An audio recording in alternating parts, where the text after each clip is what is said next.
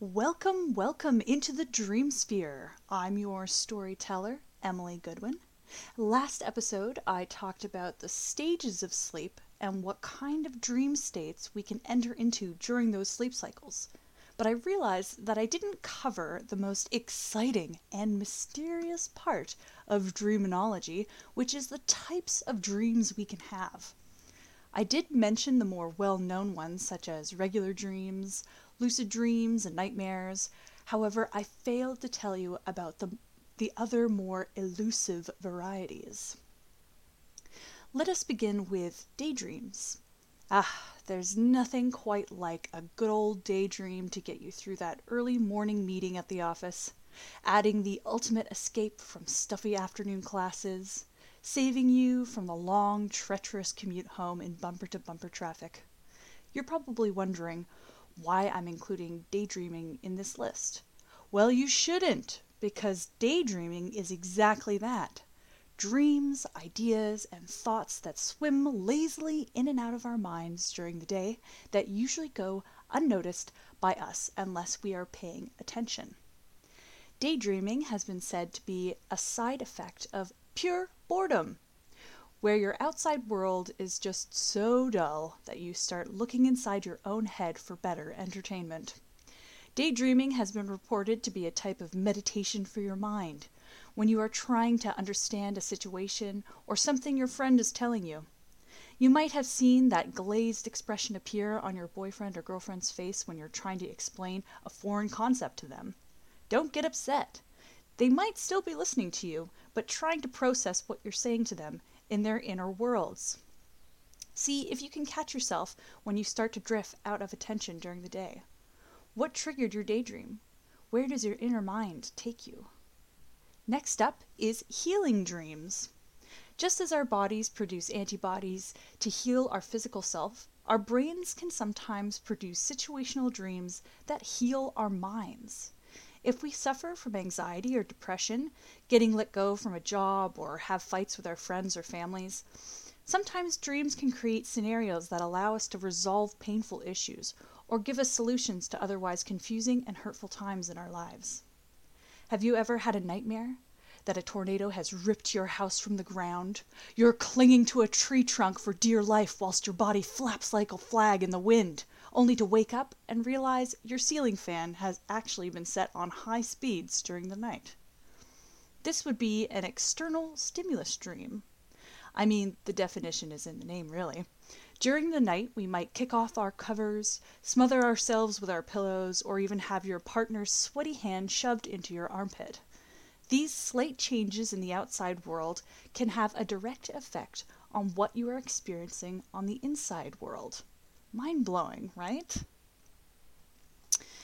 Vivid dreams, again, it's in the name. These are dreams that are so incredibly real that they can be either mistaken for real life, remember false awakening dreams from last episode, or even they are truly fantastical, like being probed on a spaceship by gray-skinned aliens. The dreamer may believe that this experience actually happened for reals, and who knows, maybe it did. Next up is reoccurring dreams. Starting from childhood, there might be one particular dream you hold onto throughout your life. There might be a character, theme, or even a specific location that shows up periodically in your dreams. The most common types of recurring dreams are being late for a special event, failing a test in school, and being continually chased. Oh, this next one really shakes up my brain confetti. Mutual dreams. This is when someone will dream of being with their parents or close friend, only to wake up the next morning and find out the person they dreamt about had the exact same dream as them. What does this even mean?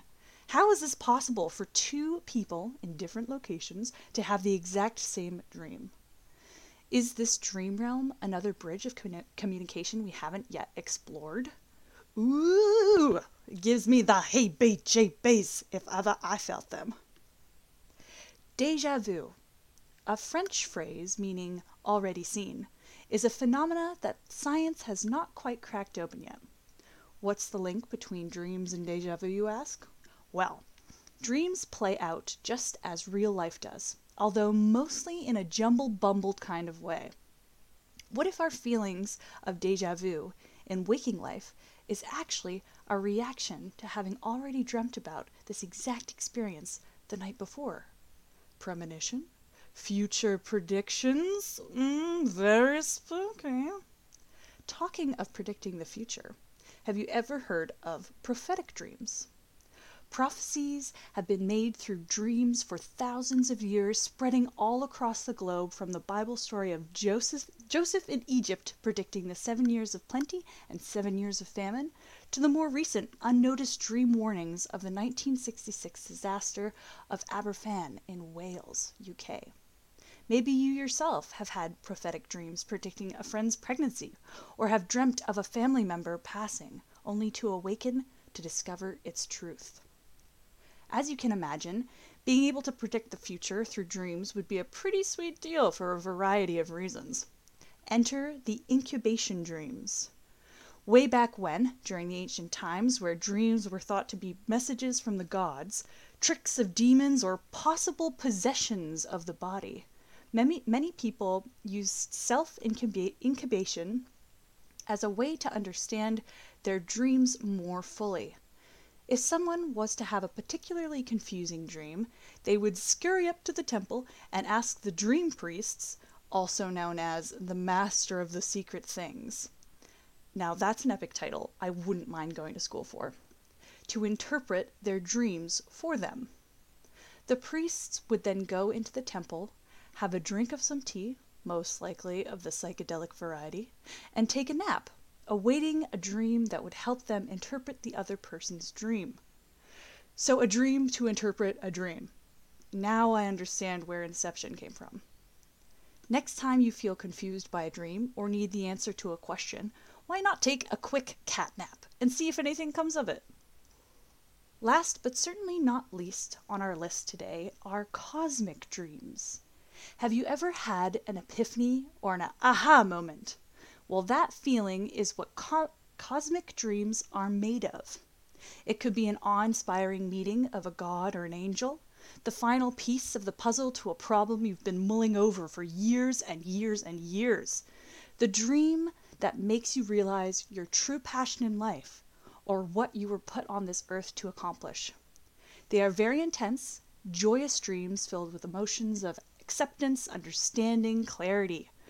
Sounds lovely, doesn't it? Well, I've never had this experience. However, you have and would like to share. So please let me know. Thank you for tuning in for this small episode on the different types of dreams. By no means are these the only kinds of dreams you can have. There's probably loads and loads that we haven't come across yet, and that's what I'm here to do. Discover, explore, and get wonderfully lost in the dream sphere. If you have any dreams of your own that you'd like to share, please, for the love of all that is dreamworthy, email me. Instagram, Twitter, TikTok, email. Frankly, dear, I don't give a damn. Just let me know. I want to hear what you have to say, and if you'd like, I could even spice it up and make an episode that includes your story. Or if you have ideas for future episodes that you would like to hear, tell me about it. Whoop, whoop, this all sounds so bonkers and bananas, out of this world, and I am just living for all of it. So sauce all of those ideas over. I'm shazazzling the dazzle. Sorry, let's take two. I'm shazazzling the dazzle out of here. I'm trying to make that a thing. Until next time, dreamers, have a wonderful, wonderful day.